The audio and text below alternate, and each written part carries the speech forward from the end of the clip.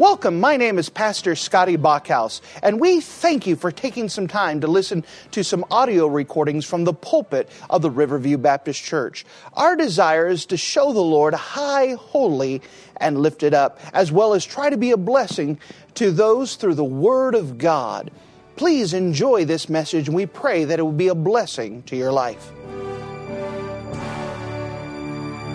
And if you would mind to take your copy of the Word of God and turn with me to the Old Testament book of Exodus. The Old Testament book of Exodus in chapter number 32. Exodus and chapter number 32. Well, this morning we had finished up seeing where God had given the plans to the tabernacle to Moses, and he ended up with the idea that God is the God who sanctifies us, and that he gave instructions that those people were to keep the Sabbath holy. With the idea and the principle being is that God is going to have them work, and for the next 9 months they're going to be building the tabernacle. And yet, they're going to have a temptation that they're going to spend so much time doing things for God that they fail to spend time with God. Then what happens is that God, you could almost, in my mind's eye, his ear pricks up. Now, we know that God sees everything and hears everything all at once. But he stops the proceedings and says, Moses, something's going on at the bottom of the mountain. Something needs to be taken care of right now. And with that stoppage of Moses receiving the plans for the tabernacle and God giving him the 2 stone tablets, let's pick it up in Exodus chapter number 32. Exodus chapter 32, and notice with me in verse number 1. Exodus 32 and verse number 1, the Word of God says this.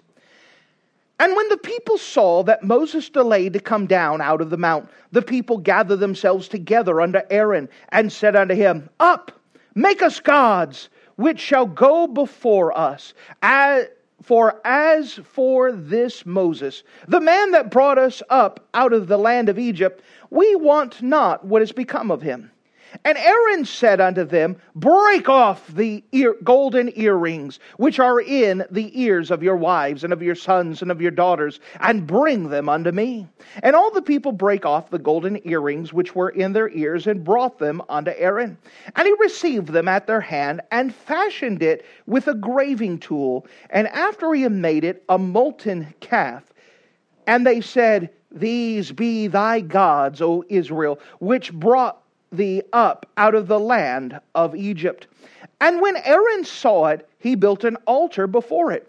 And Aaron made a proclamation and said, Tomorrow is a feast to the Lord. And they rose up early on the morrow, and offered burnt sacrifice, and brought up peace offerings. And the people sat down to eat and to drink, and rose up to play. And the Lord said unto Moses, Go get thee down, for the people for which thou broughtest up out of the land of Egypt have corrupted themselves. They have turned aside quickly out of the way which I commanded them. They have made them a molten calf, and have worshipped it, and have sacrificed thereunto, and said, These be thy gods, O Israel, which have brought thee out of the land of Egypt. And the Lord said unto Moses, I have seen this people, and behold, it is a stiff-necked people. Now therefore let me alone, that my wrath may wax hot against them, and that I may consume them, and I will make of thee a great nation. And Moses besought the Lord his God, and said, Lord, why doth thy wrath wax hot against thy people, which thou hast brought forth out of the land of Egypt with great power and with a mighty hand? Wherefore should the Egyptians speak and say, For mischief did he bring them out to slay them in the mountains, to consume them from the face of the earth? Turn from thy fierce wrath, and repent of this evil against thy people. Remember Abraham, Isaac, and Israel, thy servants, to whom thou swearest by thine own self, and saith unto them, I will multiply your seed as the stars of heaven, and all this land that I have spoken of will I give to your seed, and they shall inherit it forever. And the Lord repented of the evil which he thought to do unto his people. And Moses turned and went down from the mount, and the 2 tables of testimony were in his hands. And the tables were written on both of their sides. On the one side and on the other side were they written. And the tables were the work of God, and the writing was the writing of God graven upon the tables. And when Joshua heard the noise of the people as they shouted, he said unto Moses, there is a noise of war in the camp. And he said, it is not the voice of them that shout for mastery, neither is it the voice of them that cry for being overcome, but the noise of them that sing do I hear.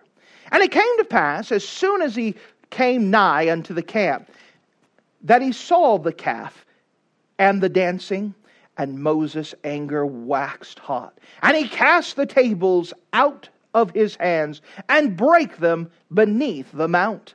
And he took the calf which they had made, and burnt it into the fire, ground it into powder, and strawed it upon the water, and made the children of Israel drink of it. And Moses said unto Aaron, what did this people unto thee, that thou hast brought so great a sin upon them? And Aaron said, let not the anger of my Lord wax hot. Thou knowest the people that they are set on mischief. For they said to me, make us gods, which shall go before us. And as for Moses, the man that brought us up out of the land of Egypt, we want not what is become of him. And I said unto them, whosoever hath any gold, let them break it off. So they gave it to me. Then I cast it in the fire, and there came out this calf. And when Moses saw that the people were naked, for Aaron had made them naked unto their shame among their enemies, then Moses stood on the gate of the camp and said, who is on the Lord's side? Let him come unto me. And the sons of Levi gathered themselves unto him. And he said unto them, thus saith the Lord God of Israel, put every man his sword by his side, and go in and out of the gate to gate throughout the camp, and slay every man his brother, and every man his companion, and every man his neighbor. And the children of Levi did according to the word of Moses, and there fell of the people that day about 3,000 men. For Moses had said, consecrate yourselves today to the Lord, even every man upon his son and upon his brother, that he may bestow upon you a blessing this day. And it came to pass on the morrow that Moses said unto the people, ye have sinned a great sin, and now I will go up unto the Lord. Peradventure I shall make atonement for your sin. And Moses returned unto the Lord and said, oh, this people have sinned a great sin, and have made them gods of gold. Yet now, if thou wilt not forgive their sin, if not, blot me out, I pray thee, out of thy book which thou hast written. And the Lord said unto Moses, whosoever hath sinned against me, him will I blot out of my book.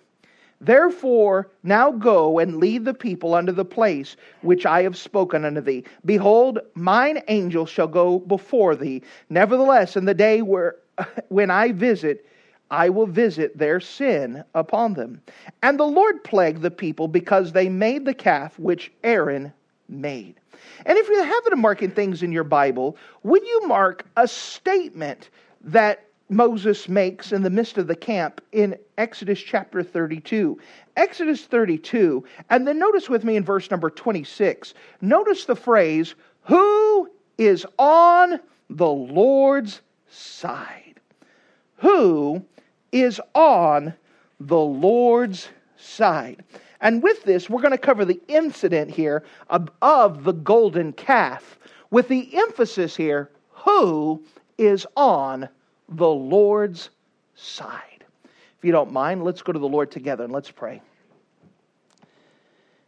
Dear Heavenly Father, thank you again for you being a wonderful God. And you are a holy God. You're a righteous God. You're a perfect God. And through this we can learn quite a bit about you and whom you are. I'm asking that you would give us ears to hear, eyes to see, heart to understand. I'm asking that you would do a work in the midst of everyone who hears this message. That not only would we be drawn close to you, but we would make a decision to be upon your side. That you would give us great wisdom and discernment concerning your character tonight.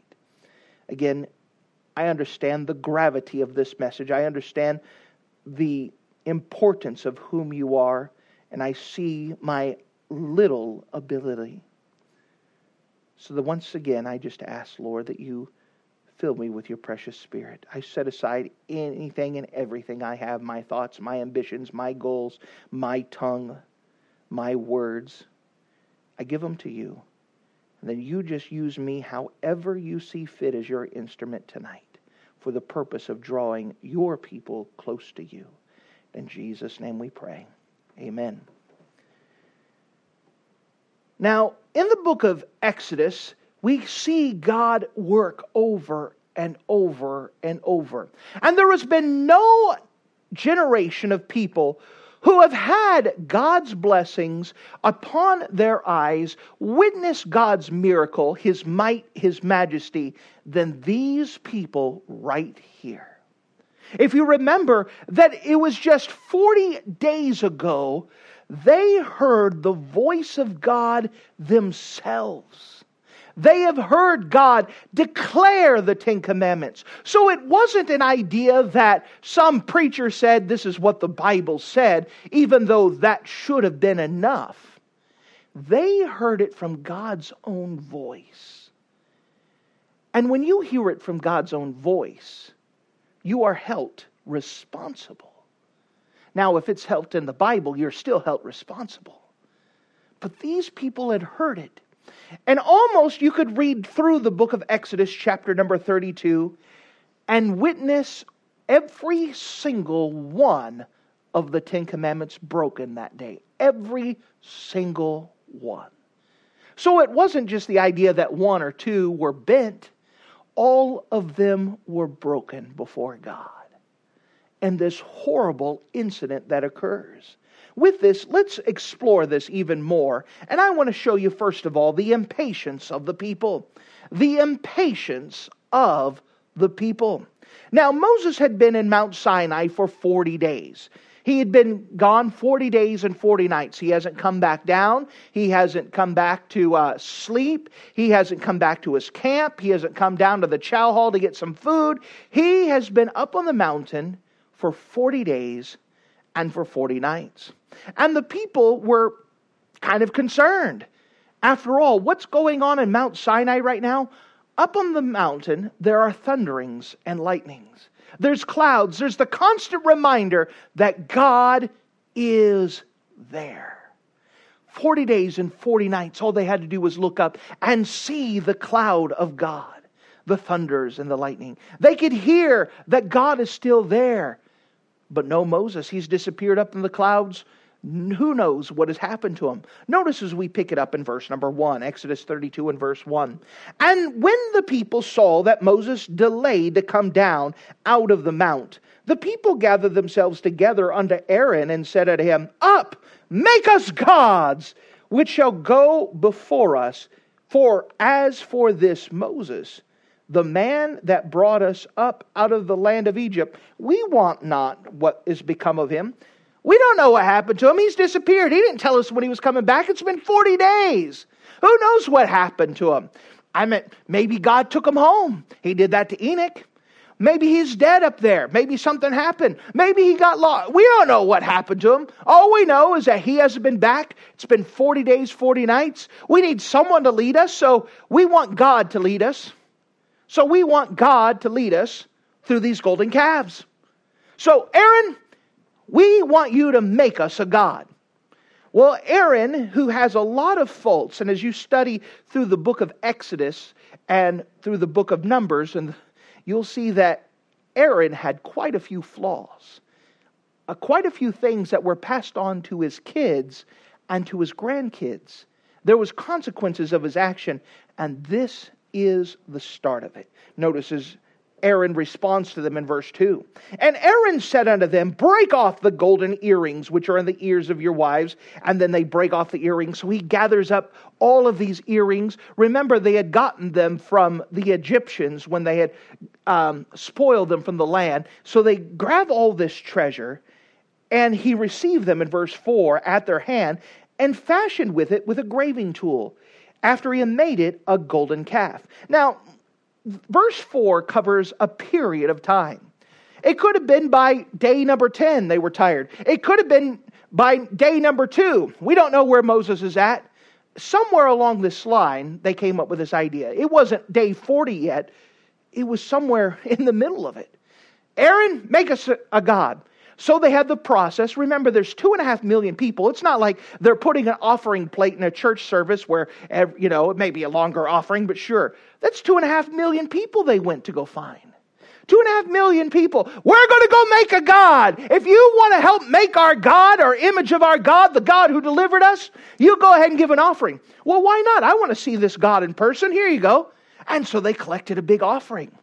Then they had to go through the process. Now, gold is a soft metal, but it's still a metal. It's not the idea that you take 2 earrings and put them together like Legos.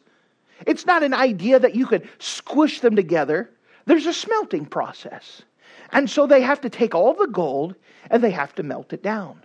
But then they have to do a process where they raise up the dross, that's the waste, the impurities of the gold. It rises to the top. They scrape it off. They set it aside. They let the metal cool. They reheat it. Now, this is a lot of gold. And so there's a process going on.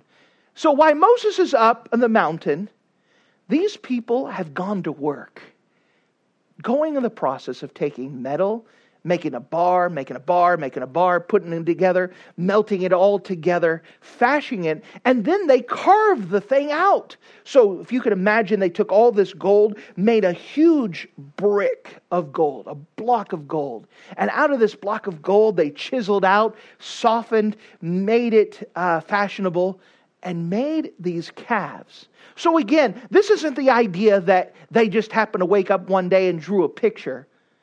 This was several days, more than several days of work that has been put into this. From the gathering of the offering, to the smelting of the gold, to fashioning the gold, to carving the gold. This was not something that was done overnight. It was done in their impatience. Where's God at? Where's this Moses guy? Where's the preacher? Come on, I'm tired of waiting. We want someone to lead us. We want to go, and we want to go now. Remember, as we've said many times before, waiting on God is the ultimate form of worship. If you're able to wait on God, that means you trust Him. The impatience that we have is our inability or a refusal to trust God. And when we get impatient, we begin to take things upon ourselves that was never ours in the first place. And so they make this calf. They make this, and then it begins. He makes this golden calf in verse 4, and he received of them in their hand and fashioned it with a graving tool. And after he had made it a molten calf, they said, These be thy gods, O Israel, which brought thee up out of the land of Egypt. Now this is ridiculous. They put this golden calf, you can almost see they put him on a platform. In my mind's eye, he almost has wheels on a wagon and they could drag it through the whole encampment. This is your God. This is the God who parted the Red Sea. This is the God who destroyed Pharaoh and his army. There it is. Everyone look and behold. Hey, you want to touch him? Oh, good God. You have this ridiculous idea here of this calf that is being portrayed, and everyone is buying into it. Everyone's excited. Yay, we get to see this God for ourselves. Again, there's something about it that we want to see the invisible God and make Him visible.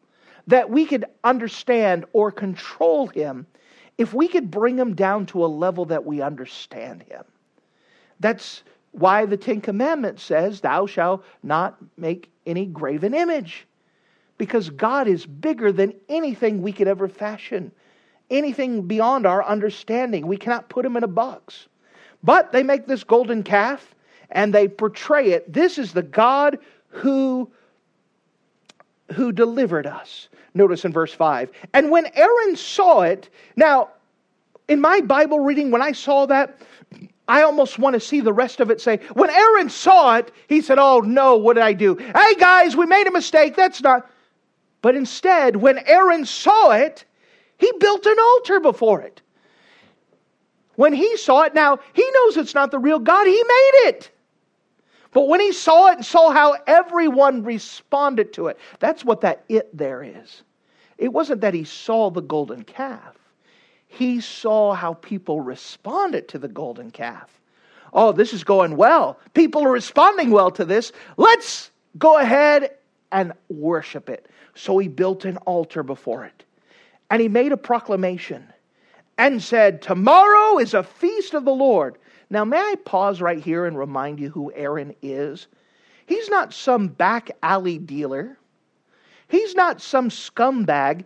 He's technically the high priest. He is the highest ranking religious leader of all of the Hebrew people. And he's the one that's saying, look, here's God, let's worship him. Tomorrow we're going to have a party. And they're excited for it. Verse number 6, and they arose up early on the morrow and offered burnt offerings and a peace offering, and the people sat down to eat and drink. Now, there's a process. They had the golden calf. The next day they woke up and they started off by worshiping it. They made offerings to it. They did this offering. They made a big deal. Then they had a picnic. They sat down and they ate. Oh, but then it started to get worse. Notice in verse 6 at the very end, and rose up to play. This idea of rising up to play here carries the idea of playing the fool. It's a type of term, playing the fool, and it carries the idea of indulging in sensuality without restraint. What is happening here is they're engaging in sexual sins in the name of worship.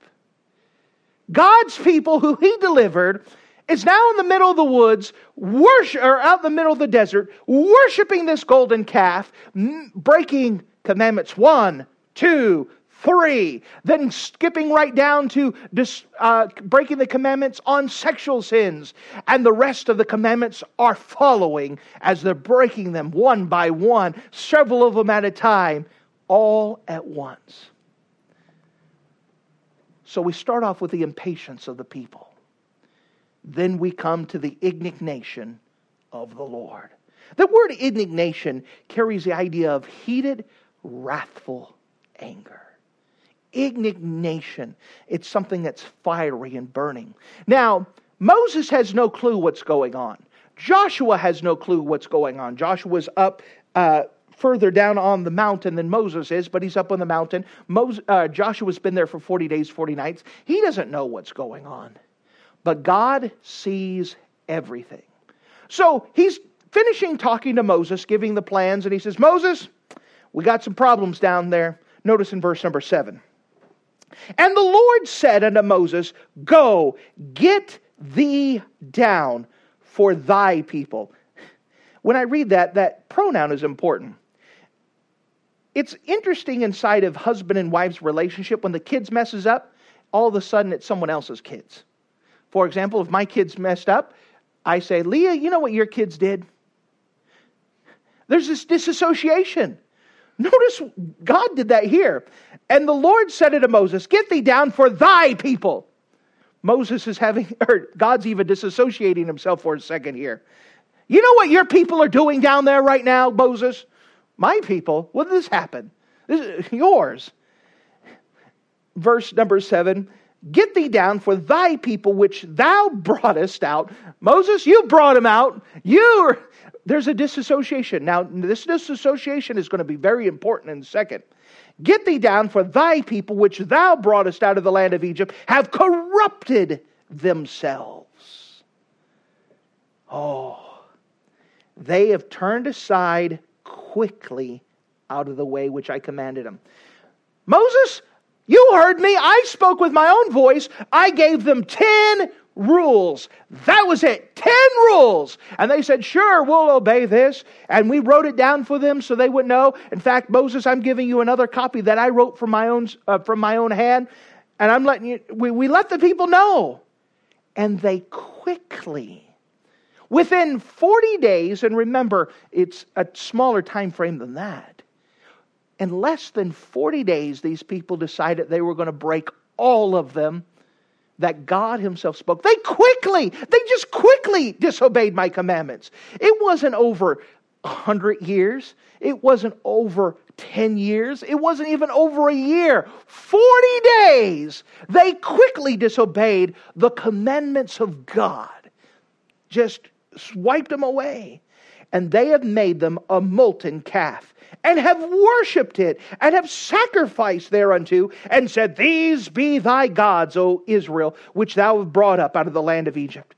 And the Lord said to Moses, I have seen this people, and behold, it is a stiff-necked people. Now therefore let me alone, that my wrath may wax hot against them, that I may consume them, and I will make of thee a great nation. Oh, God is mad. Sometimes we get the idea that God is emotionless, meaning He has no emotions. He's cold, apathetic. He's alien to us. But God is a God of emotions. And He is upset. He is so upset, He says, Moses, just move out of the way and I'm going to kill him. I'm done. I'm done. Now, again, some people have the idea that God is an old grandpa figure with salt and pepper hair and beard, and when He sees the children do something wrong, He goes, oh, it's all right. They can't help themselves. They're fine. But that's not who God is. God hates sin. He hates all sin. But this golden calf wasn't just a sin. It was a purposeful and an intentional insult against God. By saying, nope, that God up there in the mountain, now that's not the God who delivered us. It's this God here who parted the Red Sea. It's this God here who destroyed Pharaoh. It's this God. And God says, that's not me. I'm not that creature. I am the God, and they're associating my powers, my miracles, my glory to something that's not even alive, that they just got through building. And God is mad. God hates sin. And He hates it horribly bad. Now notice, Moses steps in, verse 11. And Moses besought the Lord his God and said, Lord, why doth thy wrath wax hot against thy people, which thou hast brought forth out of the land of Egypt with great power and with a mighty hand? Wherefore should the Egyptians speak and say, for mischief did he bring them out, to slay them in the mountains and to consume them from the face of the earth? Turn from thy fierce wrath and repent from this evil against thy people. So Moses starts in and begins to explain, God, listen, everyone's watching. The nations are watching. You don't want to have a testimony that you brought these people out just to kill them, that you killed all of Pharaoh's army just to bring these people out to kill them, that you opened up the Red Sea just to bring them out to kill them. The nations are watching right now, and your character is on the line. But not only was God's character on the line, God's promises were on the line. Verse 13, remember Abraham, Isaac, and Israel, thy servants. Now notice, if you don't mind, the names that are used. Abraham, Isaac, and Israel. Remember, Israel was the replaced name that God gave to Jacob. Now, Israel means Prince of God. Jacob means liar. He purposely did not use the idea that, hey, remember, there was a liar there. No, Israel, the Prince of God. It's a little subtlety, but he's building up. God, you made some promises to Abraham, your friend, Isaac, the child of promise, and Israel, the Prince of God. You made promises that you were going to give them the land. Now, you gave some promises. You have to carry out your promises. Notice in verse 14, and the Lord repented. Remember, the word repent carries the idea to change your mind with a change of behavior. In this case, it's a change of behavior to the evil which he thought to do to his people. Now, let me pause here. At this time, people start to have theological difficulties. And they said, is it true that we can change God's mind? Well, the Bible's very clear that we cannot. Well, you say, what's going on here? God was going to kill him, and then Moses talked to him. Well, pause. What is the whole purpose why God created man in the first place? For fellowship. But sin had broken that fellowship, and Jesus died to restore that fellowship.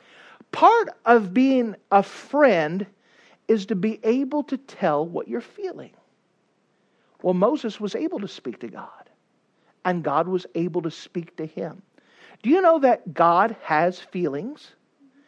And he's using his friend to vent. I almost wonder, does God have any friends that he could vent to today that he could trust? Now, most of the time, we would go agree with God. Yeah, God, you should kill him. Just wipe him out. But that's not what God was looking for.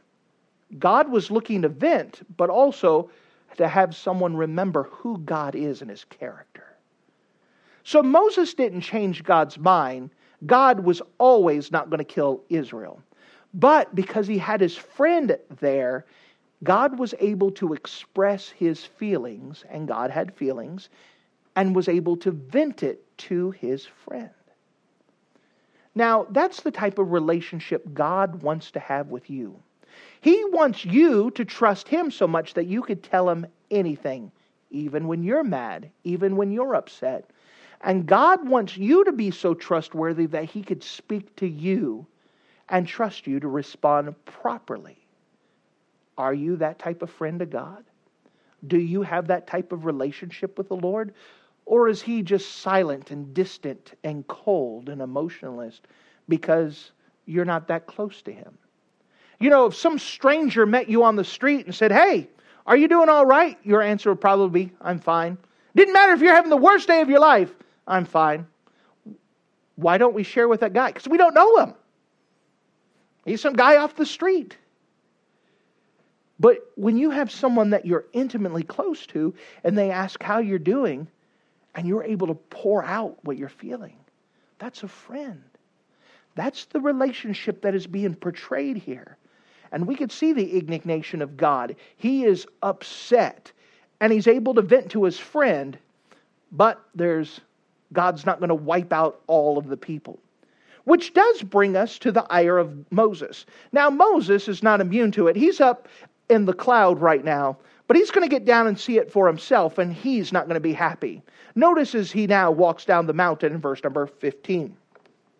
And Moses turned and went down from the mount, and the 2 tables of testimony were in his hands. The tables were written on both of their sides, and one side and the other side they were written. Now again, gee whiz information, the 10 Commandments weren't just on one side, they were written front and back. But Moses is carrying them down, runs into Joshua, verse number 17. Verse 16, we'll catch this. And the tables were the work of God, and the writing was the writing of God graven upon the tables. And when Joshua heard the noise of the people as they shouted, he said to Moses, there's a noise of war in the camp. And he said, it is not the voice of them that shout for mastery, neither is it the voice of them that cry for being overcome, but it is the noise of them that sing do I hear. You know, here in Exodus, the second book of the Bible, we start to learn that there are different types of music. There is a holy majesty type of music that worships God. And there is a type of music that worships self and false gods. Remember, they're having this big party that is now involving sexual sins.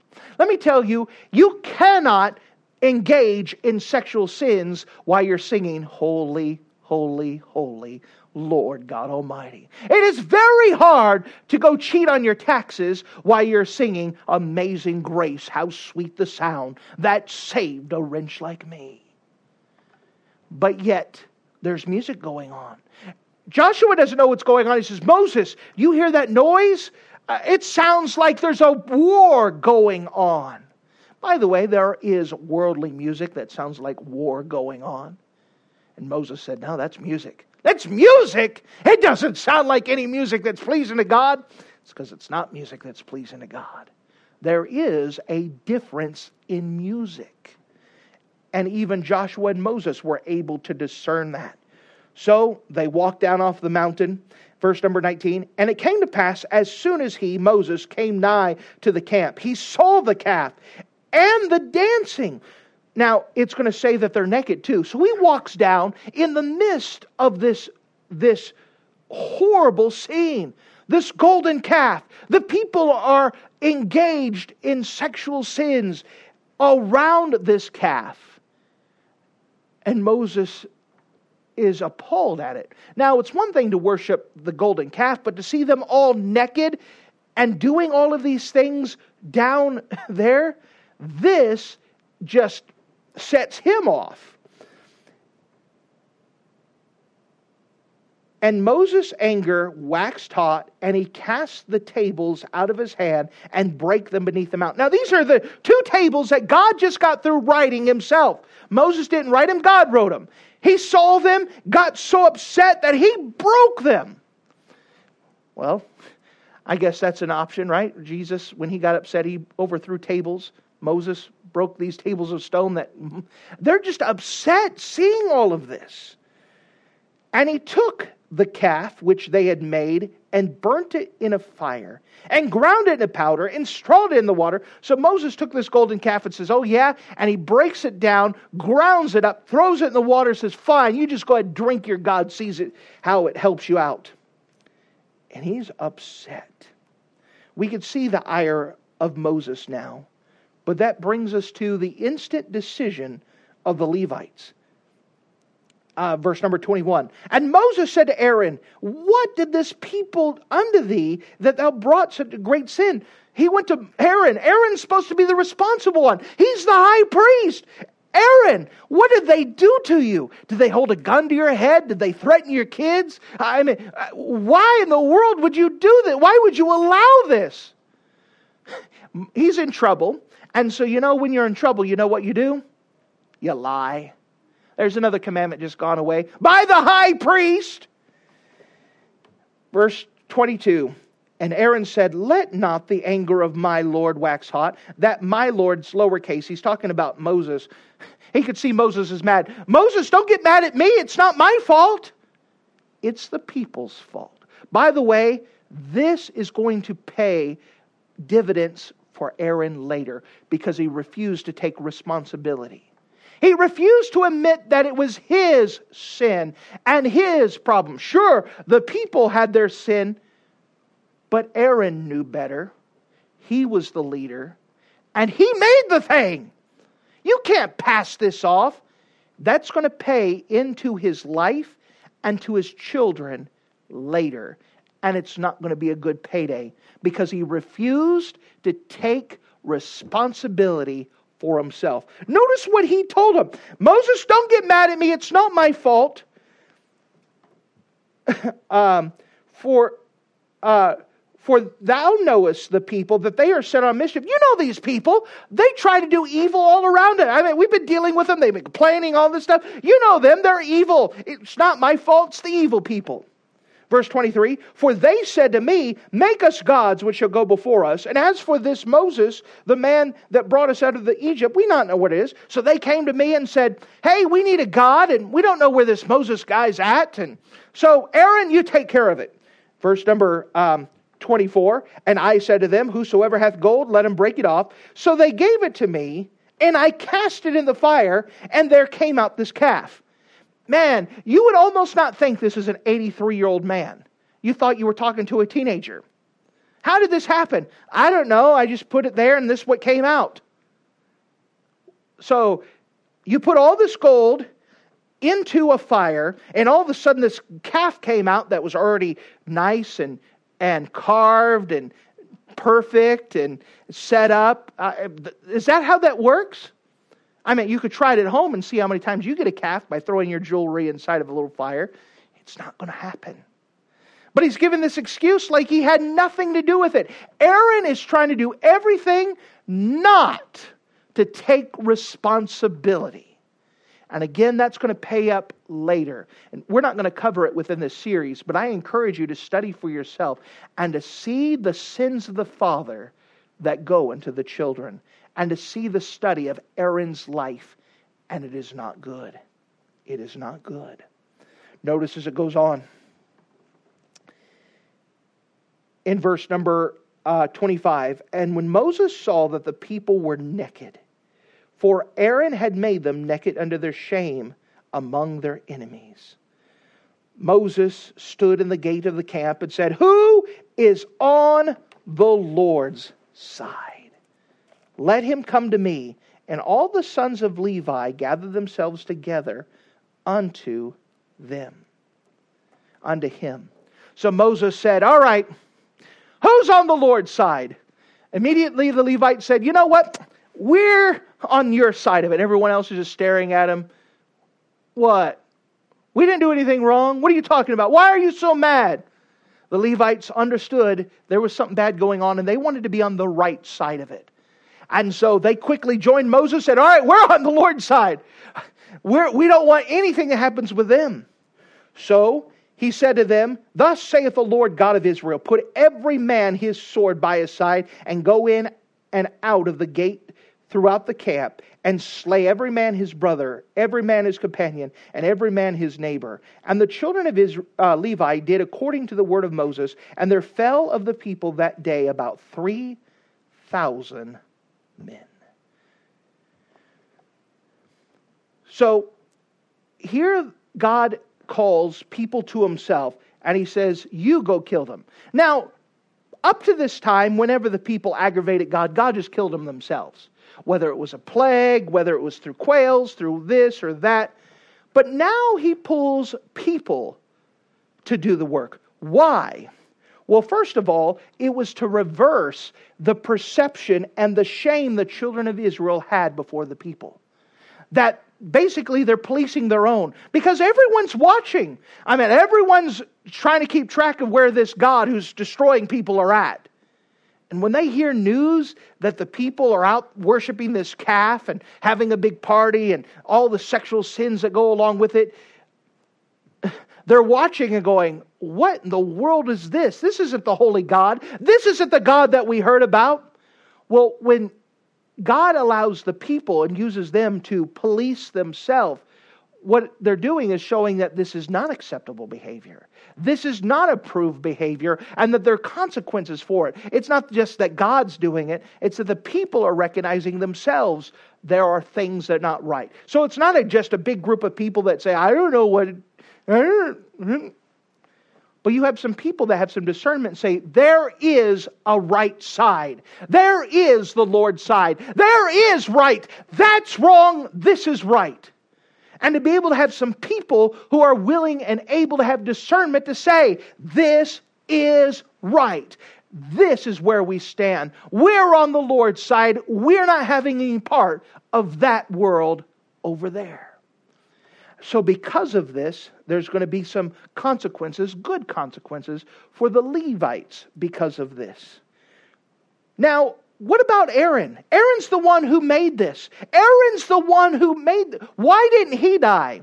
Well, in Deuteronomy chapter 9, we learn that Moses himself pleaded with God not to kill Aaron. Please don't kill Aaron. Please don't kill Aaron. That's the only way that Aaron was spared in all of this. After all, he didn't take responsibility. He wouldn't admit to it. He's the one that made it. He's the one who knew better. Why didn't he die? Because Moses prayed for him. God, spare Aaron. Spare Aaron. That's a good brother, isn't it? Willing to pray for him. Now we come to the intercession of Moses. So Moses goes back to talk with God. I would want to go with God again too after this. After this incident, I'd have to go back with the Lord and spend some time with Him to get this off of my chest and off my queue. But he knows that God's still upset. So, notice, he consecrates the Levites, and the Levites are going to be separated unto the Lord forever. At this time, this is going to be an important marking of the 12 tribes of Israel, because technically the Levites are now separated now from the 12 tribes, and the tribe of Joseph is going to be split into two, of Manasseh and Ephraim. That's going to pay dividends later. But the Levites are going to have God as their reward, because they chose God. They got the best part of the deal that's going to show up later on, even in the future. But notice in verse 30, "And it came to pass on the morrow," so the next day, "that Moses said unto the people, Ye have sinned a great sin, and now I will go up to the Lord. Peradventure I shall make atonement for your sin." So he says, guys, I'm going to go back to God. I'm going to go talk to Him about this. I'm going to pray that something can happen to cover this sin. You guys messed up bad. Basically, it's the equivalent of mom looking at the kid and say, "Guess what? Wait till your dad gets home. I'm going to go take care of this. I'm going to go speak to him for you." Verse 31, "And Moses returned to the Lord and said, Oh, this people have sinned a great sin, and have made them gods out of gold. Yet now, if thou wilt forgive their sin," and notice that hyphen there. It's a breaking statement. He said, God, if you would just forgive them. And it's almost like he's out of words. Lord, he said, but if not, if you don't send them, notice this. "If not, blot me, I pray thee, out of thy book, which thou hast written." Now, this is some big deal. This is the same thing that Paul prayed in the book of Hebrews, that he said, "These are my people Israel. I wish that I could be accursed so they could be saved." Moses saying this, "God, please forgive them. I don't know what else to do to get you to forgive them, but forgive them. But if you don't forgive them, just mark my name off. I mean, whatever it takes to forgive them." Man, you see the heart of the pastor for the sheep here. He wants the best for the sheep, even though they deserve judgment. God, please don't kill them. Please don't kill them. Please don't kill them. I know they deserve it, but please don't kill them. Now God responds to this in verse 33. "And the Lord said to Moses, Whosoever hath sinned against me, him I will blot out of my book." Now it goes on, but here we could see this important thing about the book of God. The Bible refers to that there are 3 books that we are judged by. There's going to be the book of works, which is referred to in the book of Revelation, chapter 20, when the people are standing at the white throne of judgment, and they're going to be judged out of the books. And all of their sins are recorded in that book. There's also the book of life. Anyone who has ever conceived, it becomes alive, is written in the book of life. Now, if someone lives their life and never accepts Christ as their Savior, never trusts God and His promises for their salvation, to trust in Him and believe on God's promises to take care of their sin, if they die without getting that accomplished, then their name will be blotted. Now, their paper was a little bit different than our paper. Their paper was more of a papyrus type of paper, and when they wrote it on ink, in order to blot their name out, they didn't have pencil, and so they didn't use the eraser. But what they did is they would take a wet rag, and you could almost wipe the name off, and it would actually kind of dissolve that bamboo paper that it was written on, that papyrus paper. And they would rub on it, and that's what the term blotting out is. It carries a literal idea of erasing, but it's they would rub it until their name was out. And so in the book of life, if your name's not written in the book of life, you don't go spend eternity with the Lord. And if you are born, your name's written in the book of life. But if you live your life and reach the place where you understand that because you're a sinner, that you owe God a price, but you still never accept God's promises, then your name is going to be blotted out of that. Well, the Bible also goes on in the New Testament to explain that there's a third book, and that is the Lamb's Book of Life. In the Lamb's Book of Life, it's like Jesus' personal journal, of anyone who's ever accepted Him as Savior. And his name is written down in that book. And the Bible says that your name can never be blotted out of that book. It's there, permanent. It can never be erased. It can never fade away. Your name, if it's written in the Lamb's Book of Life, you're going to live with Him forever. And so those are the three books that are mentioned. Since it's mentioned here, we wanted to hit it in passing. But what a wonderful thing it is to know that your name is written in the Lamb's Book of Life. But beyond being saved, are you on the Lord's side? We live in a world that is constantly against God. And may I say, we live in a world where even Christians are against God. They don't like to follow God's rules. They don't like to worship God. They want to worship God how they feel they should worship God. And it is not acceptable to God. Not all worship is acceptable. And God said, who is on the Lord's side? Who is it that's on the Lord's side? Those that choose to stand with God according to His Word. Not how they feel, not how they think God should accept their worship, not in the sins that they want to do, not the idea that I could do whatever I want and God will be happy with me.